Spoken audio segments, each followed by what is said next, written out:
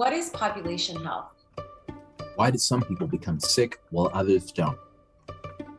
How do we study and what can we do to eliminate health inequities? Sick Individuals, Sick Populations, the new podcast series from the Interdisciplinary Association of Population Health Science, covers these topics and more. Join us. Aresha Martinez Cardoso from the University of Chicago. Mike Esposito from Washington University in St. Louis. Daryl Hudson, also from Washington University in St. Louis. Twice a month as we discuss cutting-edge population health research with scholars working across disciplinary boundaries. All right, hello, and welcome to another episode of Sick Individuals, Sick Populations. Despite the pivotal role of nutrition in the production of health and health inequities, we actually don't spend a great deal of time on the pod talking about nutrition or the contribution of nutrition to birth outcomes, which obviously have a lot of different variation in terms of how we think about population health and equity and all those types of factors. So today we're really fortunate to have Dr. Lisa Bodner, an expert in nutritional and perinatal epidemiology, to join us today. Dr. Bodner's research goal was to identify the healthiest weight and dietary patterns that promote the health of pregnant women and their children. In addition to her outstanding contribution to these fields and the management of absolutely all of the research grants, Dr. Bodner is the host of Shiny Epi People, which has a major following and highlights the humanity of epidemiologists and public health professionals. So thank you very much for joining us today. Really appreciate your time and contributions. Oh, I'm so thrilled to be here. Thanks so much. Thanks everyone for listening. Yeah. So kind of taking attack from your Shiny Epi People, you're a Shiny Epi person. And so really excited to hear from you today. And first, we thought we would follow up with what you do, which is to ask people a little bit about their origin story. So specifically, like when you were like in third grade, were you thinking about, you know what, I want to be an epidemiologist when I grow up? What was going through little Lisa's? Daryl, of course I was. Of course, I'm sure that I knew at 8 years old what an epidemiologist was. And I thought, oh, I want to really help stop a pandemic. That's what I had in my mind. When I'm 46, I really want to be prepared for this. No, I think I wanted to be a doctor and an actress at the time. So that fits with kind of my personality, the drama, certainly. My mother used to call me Betty Davis when I was young. Maybe that's a reference. That's too old, but yeah, no, epidemiology was not on the radar. Got it. So tell us a little bit about where you're from and how what did you end up doing to push you in this particular direction? Yeah, so I grew up in Pittsburgh, which is where I am now at the University of Pittsburgh. And I came back here because my family is here. And when I was having children, wanted to come back and be near home, which is something that at some point we could potentially talk about, just the idea of it's okay to choose a job based on where you will be happiest, not necessarily what is the most prestigious, where everyone else wants you to get a job, but what's good for you. So that was a hard thing for me to decide to do, is that I really wanted to come back home. And what else did you ask me, Daryl? Oh, how I got here? Shift? Yeah. Where you're at. So when I was young, my grandmother had a heart attack. She survived a heart attack, and our family decided that we needed to start eating healthy. And I told my grandmother at the time that she could always come to my house and eat potato chips when I got older. And she didn't have to, eat all of these fruits and vegetables when she came to my house. And then slowly over time, actually, I started to really get interested in nutrition. My two oldest sisters actually majored in nutrition in college, and I decided to do the same thing. I had no idea that I would be doing something like epidemiology.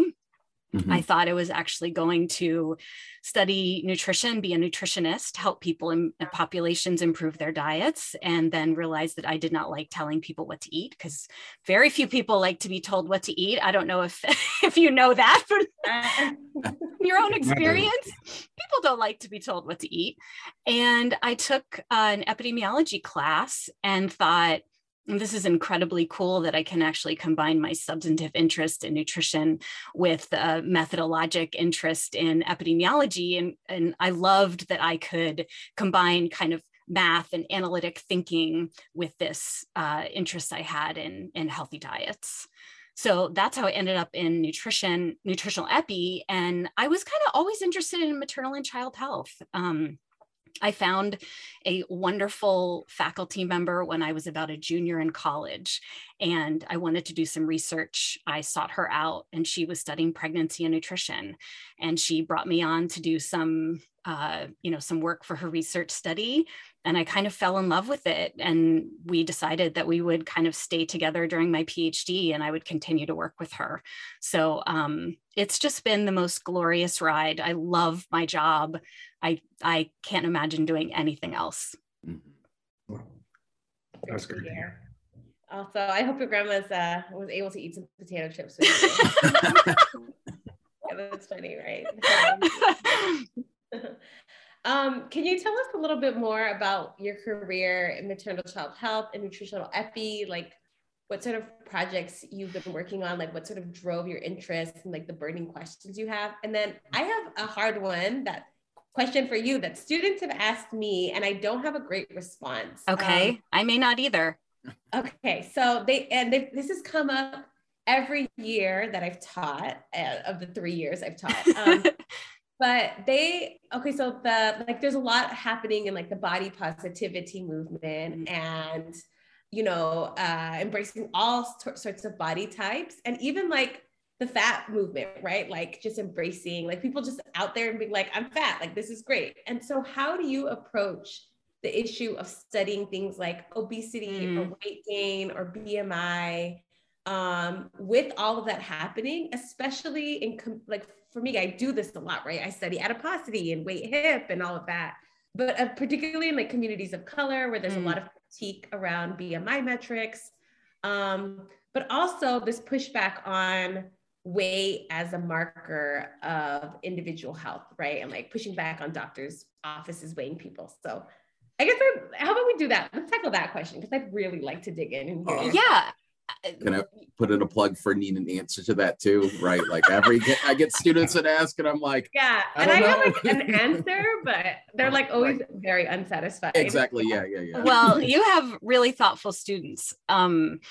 I don't know that I have a great answer for that either, but what I would say is that I wrote a commentary to a paper that was published in the British Journal of, I don't know if it was OBGYN, a couple of years ago, that was in response to a postpartum weight loss intervention that was published. And one of the comments that I made was, do we need to be focused on weight loss when we're working with postpartum people and trying to improve their health? And could we talk about diet and healthy lifestyle and mental health and things that we know drive behaviors, and childcare and things that we know interfere with a healthy diet, especially postpartum. I mean, that's a hellish time. I did it 3 times. I'm not quite sure how I made it through, but I think that where nutrition and obesity, I think, is headed, is to remove the focus on the individual. This is someone's fault that they have a weight that we quote unquote deem to be unhealthy, and trying to make sure that we can change environment so that people have the access to and capability of getting healthy foods, and they can learn how to prepare foods, and they have more, the places where they're able to get these foods are convenient, and that they, cost a reasonable amount of money so that people can actually purchase them. So kind of making these environmental changes and allowing that, setting up the environment so that people can make healthy choices, and, recognizing that weight's easy to measure. That's why we study it, because it's easy. So, it's way hard to study diet. It's way hard to measure it. It takes a long time. It's not perfect measure. Like, weight is an objective measure. I think that that's largely why we study it. And so I think that I would say that I think that there is a movement towards pushing back against this idea of let's just focus on weight and BMI and, obesity and labeling people, as obese. I think that it's getting a little better, slowly but surely. Yeah. It's a like across the field in kind of nutritional kind of studies in epi, or is it just like there's like kind of pockets of people leading the way and everyone else is like, no, just let me like model my continuous measure that I can get easily, right? Yeah, and this is kind of maybe what we'll get into later, but there is this tension between what is the best science and what we are capable of doing given both the confines of, research in general, but also, the drive to publish and the drive to become, get funded, stay funded. And so, there's absolutely, people are going to continue to use BMI. I use BMI still, but trying to do it in a thoughtful way that acknowledges its limitations and tries to frame arguments in a way that is respectful of people and their individual choices and their own preferences, and not, this like, you need to stop eating all of this junk food, but saying, how do we allow people to make those choices if that is the choice that they want to make? Yeah. And did you want to know about other research stuff? So I'm actually really, I have a couple of grants right now that most of my work is focused on. And so one is related to weight gain during pregnancy. So just talking about weight, there's a lot of controversy regarding how much weight is optimal for pregnant people to gain during their pregnancy. Weight gain for almost all people is essential in order to develop fetal and maternal tissues. And, but too much increases the risk of maternal obesity and child obesity, unplanned C-sections, preeclampsia, gestational diabetes, but too little is also associated with a number of other adverse outcomes for the child, preterm birth, infant death. And so it's a hard thing to study because you have to find kind of this happy medium of really what's the sweet spot of weight gain that is going to kind of balance the risks for both the mom or the pregnant person and the child. And so it's involving, it's a lot of interesting methodologic stuff that we've been exploring and trying to make that process more objective as opposed to, kind of eyeballing curves and making guesses, which is how the current recommendations were made. I was on the Institute of Medicine panel that developed those most recent guidelines. And if anyone listening has an opportunity to be on a panel where you are watching guidelines being made or you're part of the process, I did a lot of just listening because I was a very baby epidemiologist at the time.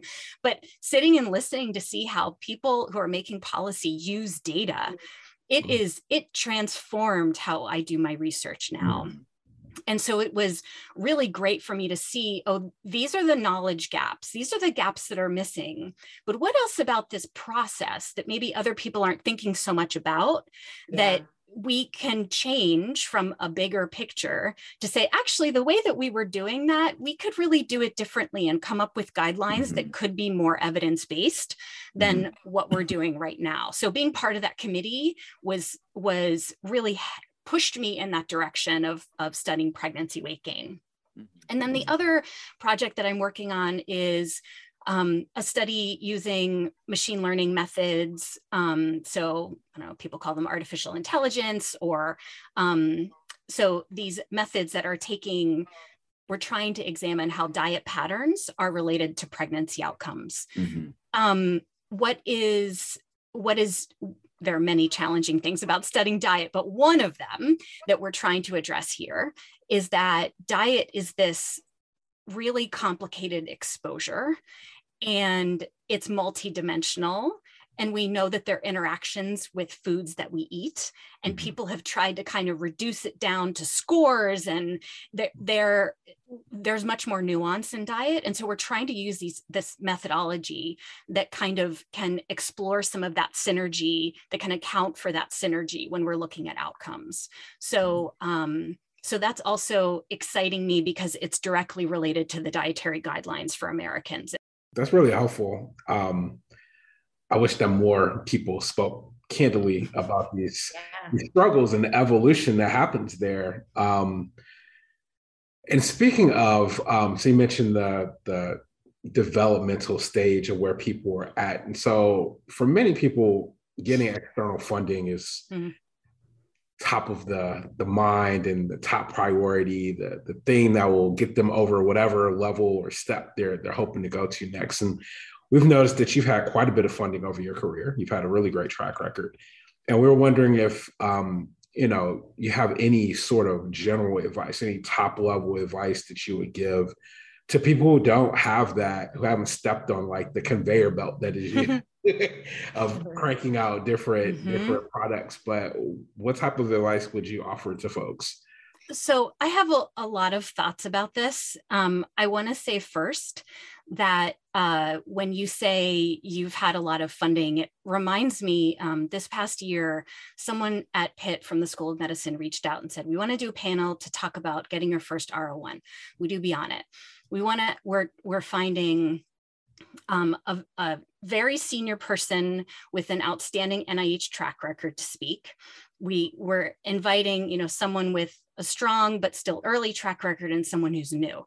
Would you be on the panel? And I said, yes. And who is the person that has the strong track record? Who did you invite? And they were like, no, that's you. I was like, wait, really? But I mean, I've gotten along, but I don't see myself as this powerhouse researcher.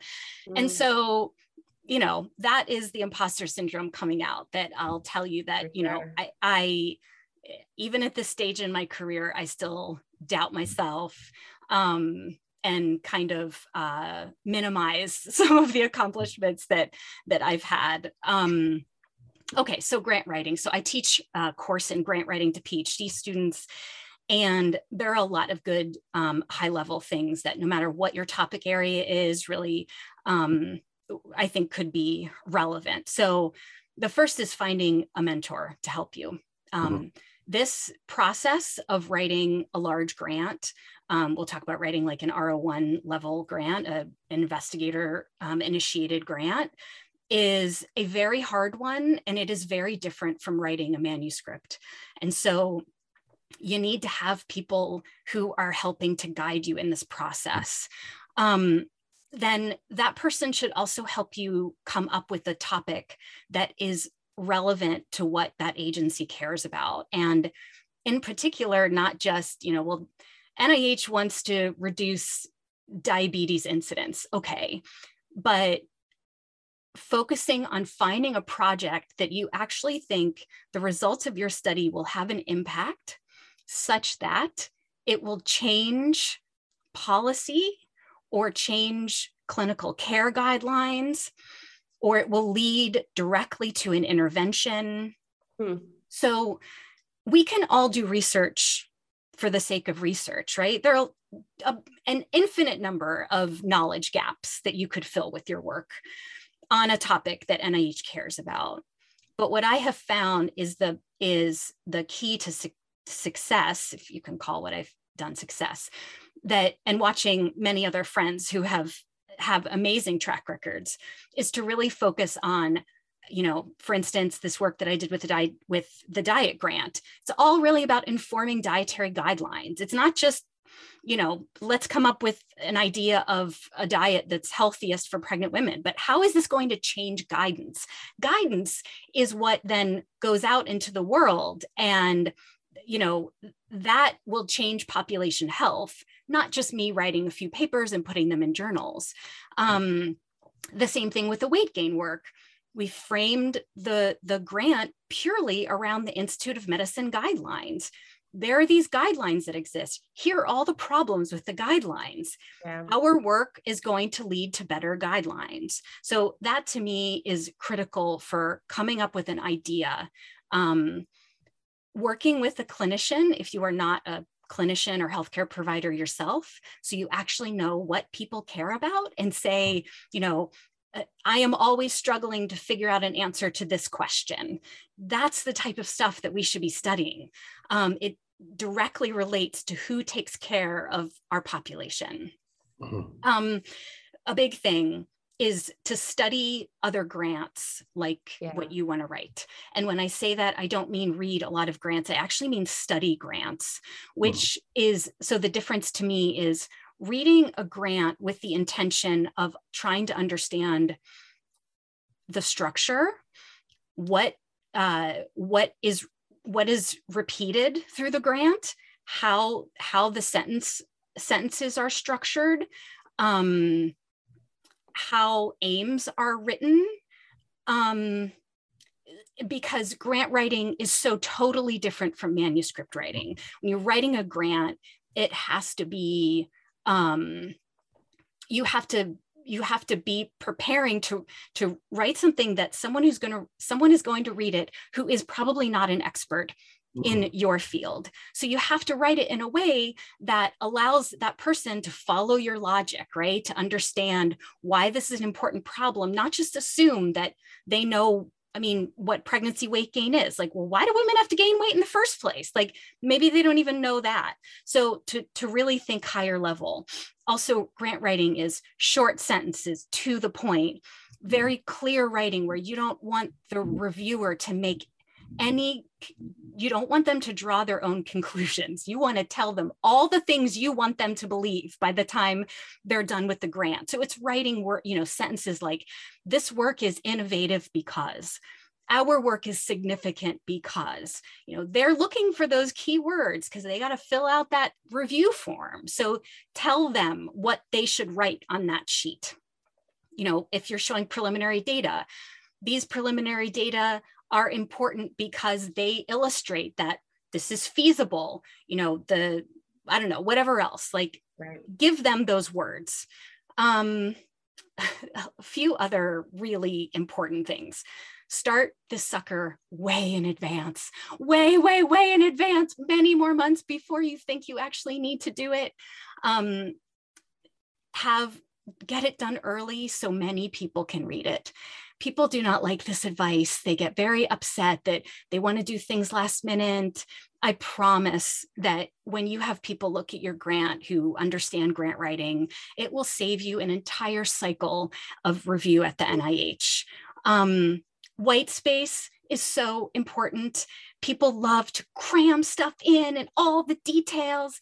And I can promise you that as a reviewer, when I look at a page that is full of text, I turn the page and I just see all this text. I want to poke my eyes out. Like, do I really have to read this? But if I can see a graph and headings and white space, then that isn't overwhelming to me. And that extra detail that people always insist on putting in is never worth it. It's always better to leave things out like that. And you work with your mentor to figure out what's most important to include and what are the details that need to come out. And editing times 10,000. Your aims are, I'm still editing my aims up until the day before I'm going to submit it. And not because I save it to the end, but just because it's got to be perfect. There is nothing in the grant that is more important than your aims page. Does that help? That was a lot. Yeah. I'm sweating a little bit just thinking about it, but but it's such good realistic, like helpful feedback. Mm-hmm. Like I was sitting here as you were thinking about the thing, I was like, okay, well, like, what is my policy contribution? Like, what is it? You know, like I was sitting here thinking about that. And also I was part of a team that just put in a grant and we did not follow some of these tips. And I want to be clear that, and I say this to my students in the grant writing class, like you're going to read tons and tons of grants that did not follow these guidelines and got funded, right?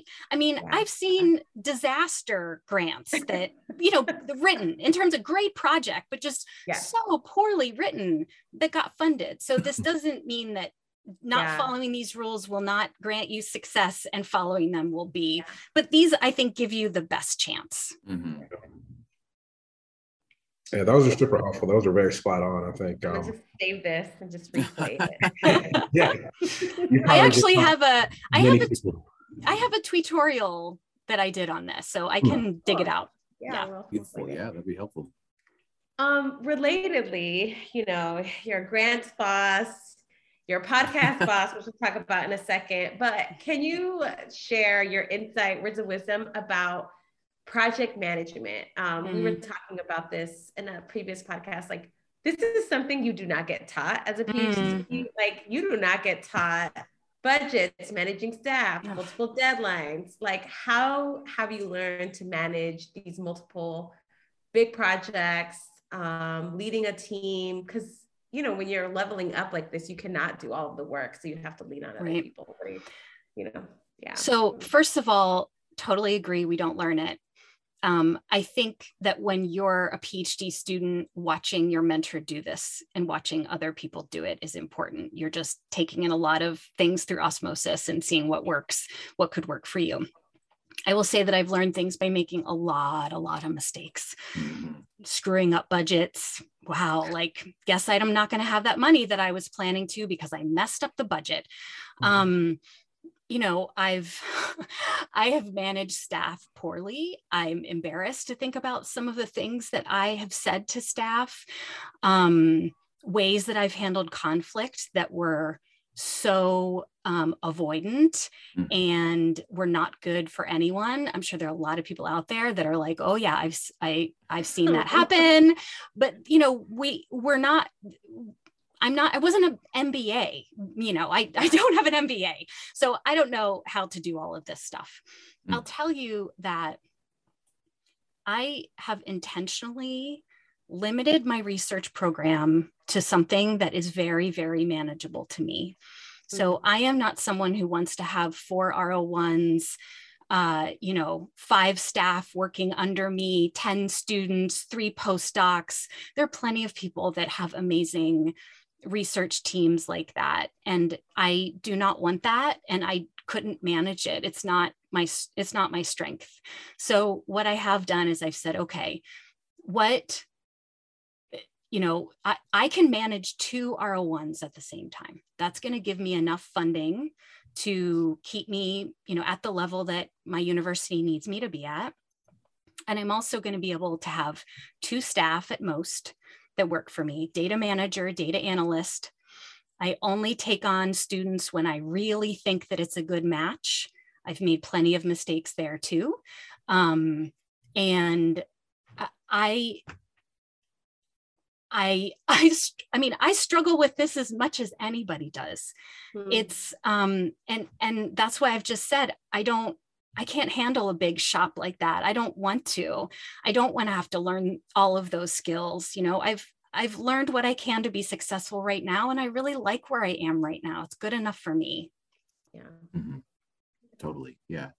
And thinking more about that, right? Like, and it kind of building out things that are real manageable for you. Cause I think like that, and, you know, some of the earlier stuff that you said about choosing a place that's just like good for you in general, right? Like that's the idea of like choosing things that are good for you is very strange for academia.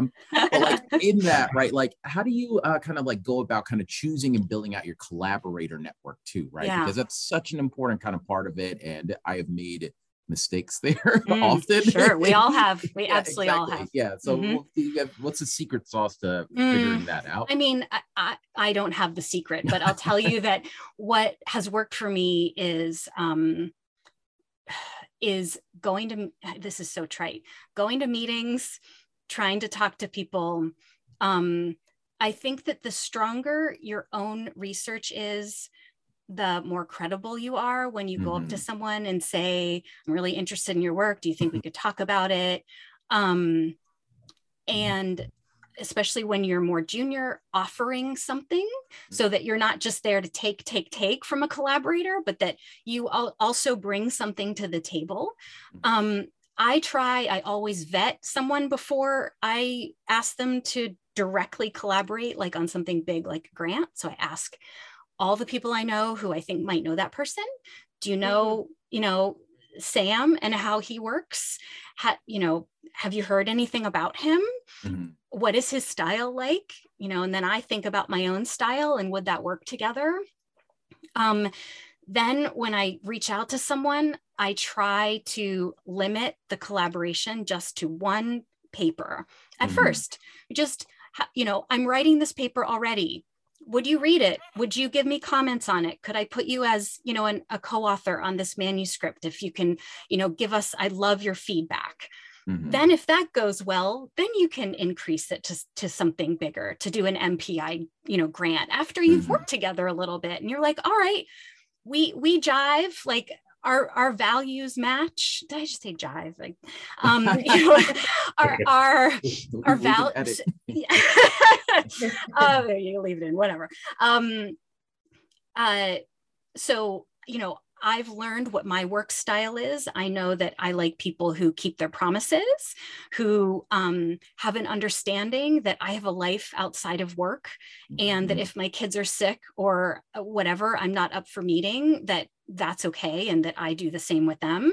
I want to work with someone who values quality in our work, but who also respects balance in their own life. And so kind of shares those values with me. And ultimately, like, the beauty of this work that we're doing and the field that we're in and being academics is that you can work with whoever you want and study whatever you want. So as long as you can keep yourself funded. So I have viewed this as like, I want to be friends with whoever this is. I want to have fun with them. I want to laugh with them. I want to be myself with them. And I want to be vulnerable with them and say, like, I don't know what the hell I'm doing here. Like, I need your help here. I'm feeling like out of my league. Like, what should we do? So those are things that matter to me when I'm trying to find a collaborator. Those are good tips. Yeah. Also, I have fun with you guys as co-hosts, so I think that's like, we're doing one, check on one thing, right? That's right. That's right. Yeah, which is so hard, especially as a junior person, because like, I think when I started out, I was just like, you want to collaborate with me? Sure, yes. I'll do it. Like, and then it just, it sort of evolves, and you have to sort of reflect on like, why am I saying yes to everybody, and why am I doing other work, Yeah. So. And sometimes, I would, in the beginning, I did that too. And I'd say, oh, I'm writing a paper with Dr. blah, blah, blah. And they would look at me like, really? Okay, you're going to dive into that water? Like, good luck. And I'm like, oh my God, why didn't I ask someone in advance? So yeah, find out about people's reputations beforehand. Oh yeah. So to get a little meta, you also host a podcast, Shiny Epi. And we were just talking about it with the other folks who host the other SCR podcast. What is it called? What is it called? Serious Epi or Epi Counts. Okay, there are two of them. Who just had like great things to say. So tell us a little bit about how you got started on your podcast. You have like a particular bent and brand, like how you why you wanted to do it in that way, and sort of how it sort of, has it helped your career? Do you think it sort of shaped the way you think about the work now? Yeah. Yeah, I love talking about the podcast. You'll have to like tell me to shut up at some point. So I started the podcast because I was lonely as hell during the pandemic. And I thought about doing a podcast prior to that, but I was sad and disconnected. And I wanted to find excuses to talk to my friends in the field. And so at first I thought, well, I'm just going to put this out and I'm going to talk to my friends, and whatever, people, if they like it, they like it. If they don't, they don't. And it started to catch on, and I realized then that this was an opportunity, that I had a responsibility in putting this together. And it wasn't just for me anymore, which is, in the beginning, I really felt like, I was doing this for very selfish reasons, because it was, I was learning. I mean, as you all know, like being able to, start to finish, putting a podcast together is so much work and such a huge learning curve. And so it was exciting to learn something new and to just, I was allowed to be creative in a different way than I do at work. It was exciting to me. So I started the show because I felt like there is not enough kindness in our world. There is not enough empathy in our world. This was right after the George Floyd murder, when there was so much discontent. And I felt like if there's anything I can do to put some joy into the world, that would be one tiny way of being able to give back. And so I think what we really need right now is to humanize people that work in our field, to show them as relatable human beings that they are. It was like, the more I talked to different epidemiologists, the more it's like, everyone is the same. We're all insecure. We've all made mistakes. We all have felt bad about who we are. And we've all felt great about who we are. And boy, wouldn't it be nice to share those things so that people know that they're not alone. And that we aren't afraid of people that are senior in our field. And that, now that Ken Rothman screwed up the first talk he ever gave. Like, boy, that really humanizes that. Now that the father of modern epidemiology, was just like you when he started out. And so in talking to people, so I encourage people to just tell me what about their story they think that they would like to share, something usually kind of vulnerable, something that they normally would not share on in a professional setting. And so people come on and they talk about lots of barriers they've faced and struggles that they've had, and many triumphs that they've experienced as a result, or things that they've learned. And then for the last 10 minutes, we are very, very silly. And I ask them goofy, silly questions. What kind of sandwich would you be if you were a sandwich? I mean, silly things. And I asked them to tell stories about, growing up, and, not about how they got to their careers, but like, did your brother wrestle you? Did your siblings hate you? Like, what was your life like? And so it really caught on. And there's a lot of laughter and a lot of vulnerability and empathy. And what I found is that the listeners just appreciate feeling the humanity of others and learning what it's like to be someone that isn't them.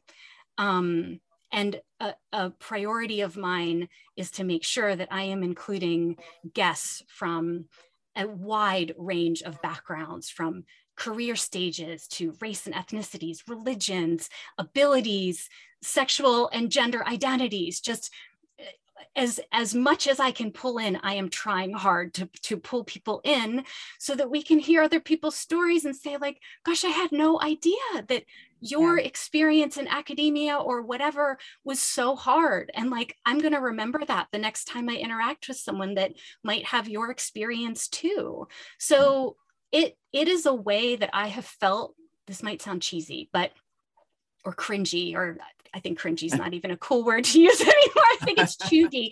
So this might sound, you might roll your eyes at this, but I feel like I can make more of an impact on the field with my podcast than I can with my research. That I am better at this than I am at doing epidemiology, and that work excites me. I'm thrilled about it. I can make an impact there, but the reach that I can have with this show and the community building that I can have with this show makes my heart four sizes bigger. Mm-hmm. Yeah. Yeah, no, that's wonderful. Yeah, much for much more noble reasons for why I got into doing this podcast. Kind of for sure. No, that's absolutely tremendous. You don't need a noble reason to podcast. Also. Yeah, I think everyone. Yeah. I don't know if all podcast hosts have noble reasons. I don't think so. And like I said, I did not start out with a noble reason. I was like, I want to talk to my friends, and people can listen, and who cares? So it didn't start that way. Well, I think like to kind of continue on with that a little bit, like how do you so like I'm like sitting here and it's like, man, this seems like a fantastic life. And you are doing kind of this real public kind of facing work without compromising on the research quality still, and kind of choosing kind of like, it looks like it's staying good. And then also kind of like seeming like you struck this like really nice work life balance. And so like for folks kind of starting out or kind of like early career scholars, like how do we do that? Can you give us some advice on how to get to that point? So like I said before, I've made a lot of mistakes. I also want to be clear that what you see on the outside of me, of anyone, is not really what's happening within them, right? So even now, I struggle just as much with balance. I mean, maybe not just as much, but there are still moments when I struggle with this, and I wonder what my place is in this field, and if I'm really making a difference. So that I don't want to come off as like I've got all of this figured out, but I have a good bit where I've tinkered enough so that the mistakes that I've learned from those mistakes. So I think the most important thing is to know what your priorities are. Yeah, because your priorities could be very different than mine. And so I'm not going to tell you how you should work and what you should do. If you don't want to achieve X, maybe you want to achieve Y instead.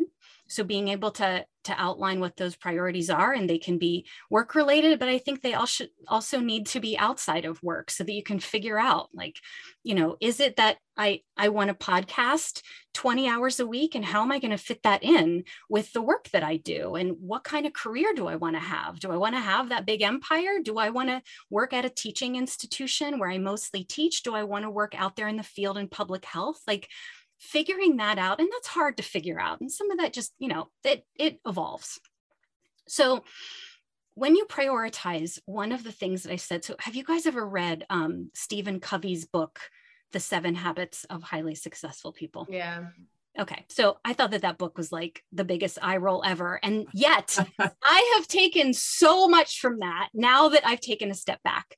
So one of the things that Stephen Covey says is, begin with the end in mind. And I say this to as many people as I can, that if your goal is to get tenure, let's say, then what is it going to take to get tenure? Then work backwards. So if you need to graduate a PhD student, have an R01 grant, and have a certain number of publications. Did you hear that? I hope you didn't. Did you? Do I need to say that again? I'm sorry. That's my youngest. I'm just going to toss the phone over there. She's with her dad today. She shouldn't need me right now. So if you need a certain number of publications, whatever it is, work backwards and say, okay, for an R01, I need preliminary data. How am I going to get preliminary data? Maybe I need a small grant. What am I going to do? How am I going to get that small grant? So when I say how prioritization links into here is that you can do so much, but what should you do is different from what you can do. And like early career, I just remember feeling like I'm a kid in a candy shop. I got all this data, could write all these papers. I got 100 ideas. And it was like, no, but I could write all those papers, but I shouldn't write a lot of those papers. I need to write the papers that are going to lead to that are going to get me the preliminary data, that lead to the R01, that is going to get me tenure. Right. So when you're a PhD student, it's the same thing. Your goal is to graduate. How do you get to graduating? Maybe that means saying no to a bunch of other projects that people want to involve you in. Maybe it doesn't mean saying no to that if your goal is to get to a place where that is really important. So, if you want to go into a teaching institution, do more teaching when you're doing your PhD. Someone else might not think that that's a priority. So really trying to understand what's the end.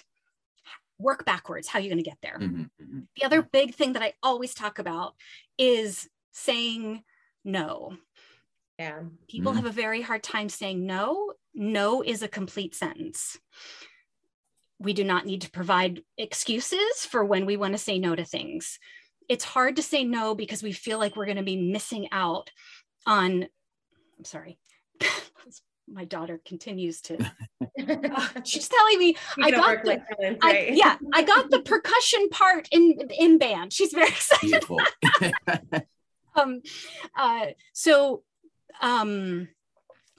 It's hard it's hard to say no because you don't know if this is the last time that you're ever going to be asked to do this, or if this is going to lead to that next thing that's going to launch you into whatever successful thing you want to do.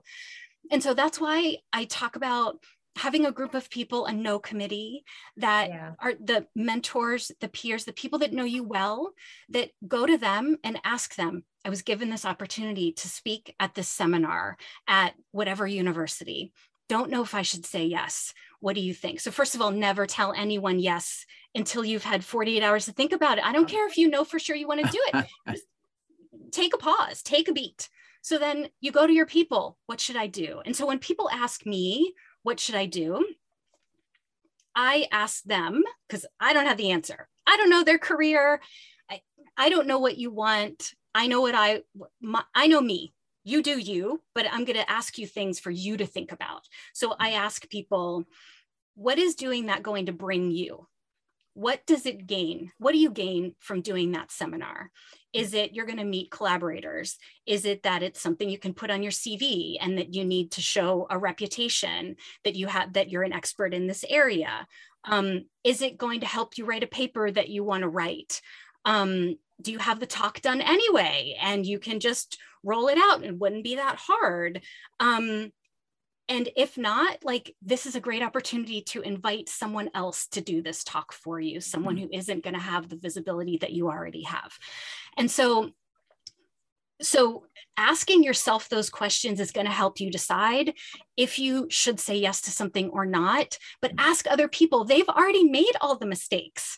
I mean, you're still going to make tons of your own, but at least people love to try to help you, prevent you from making these other mistakes too. So take advantage of that.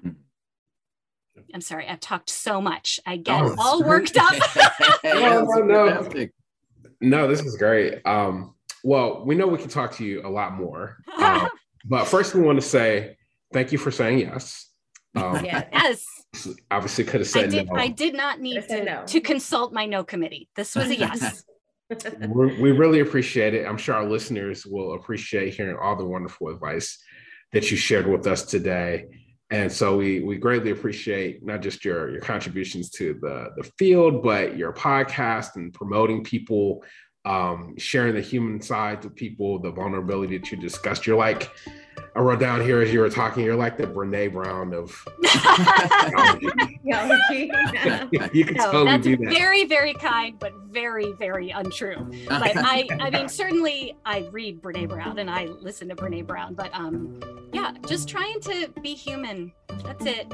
Yeah. Just authentic. Just bring your authentic self. It was such a pleasure to meet the three of you, and I never would have done this if it wasn't for meeting the three of you. This is the best part of this for me. So, well, we really appreciate it, and we're always grateful to our grateful listeners for joining us today. So we'll see you next time at Sick Individuals, Sick Populations.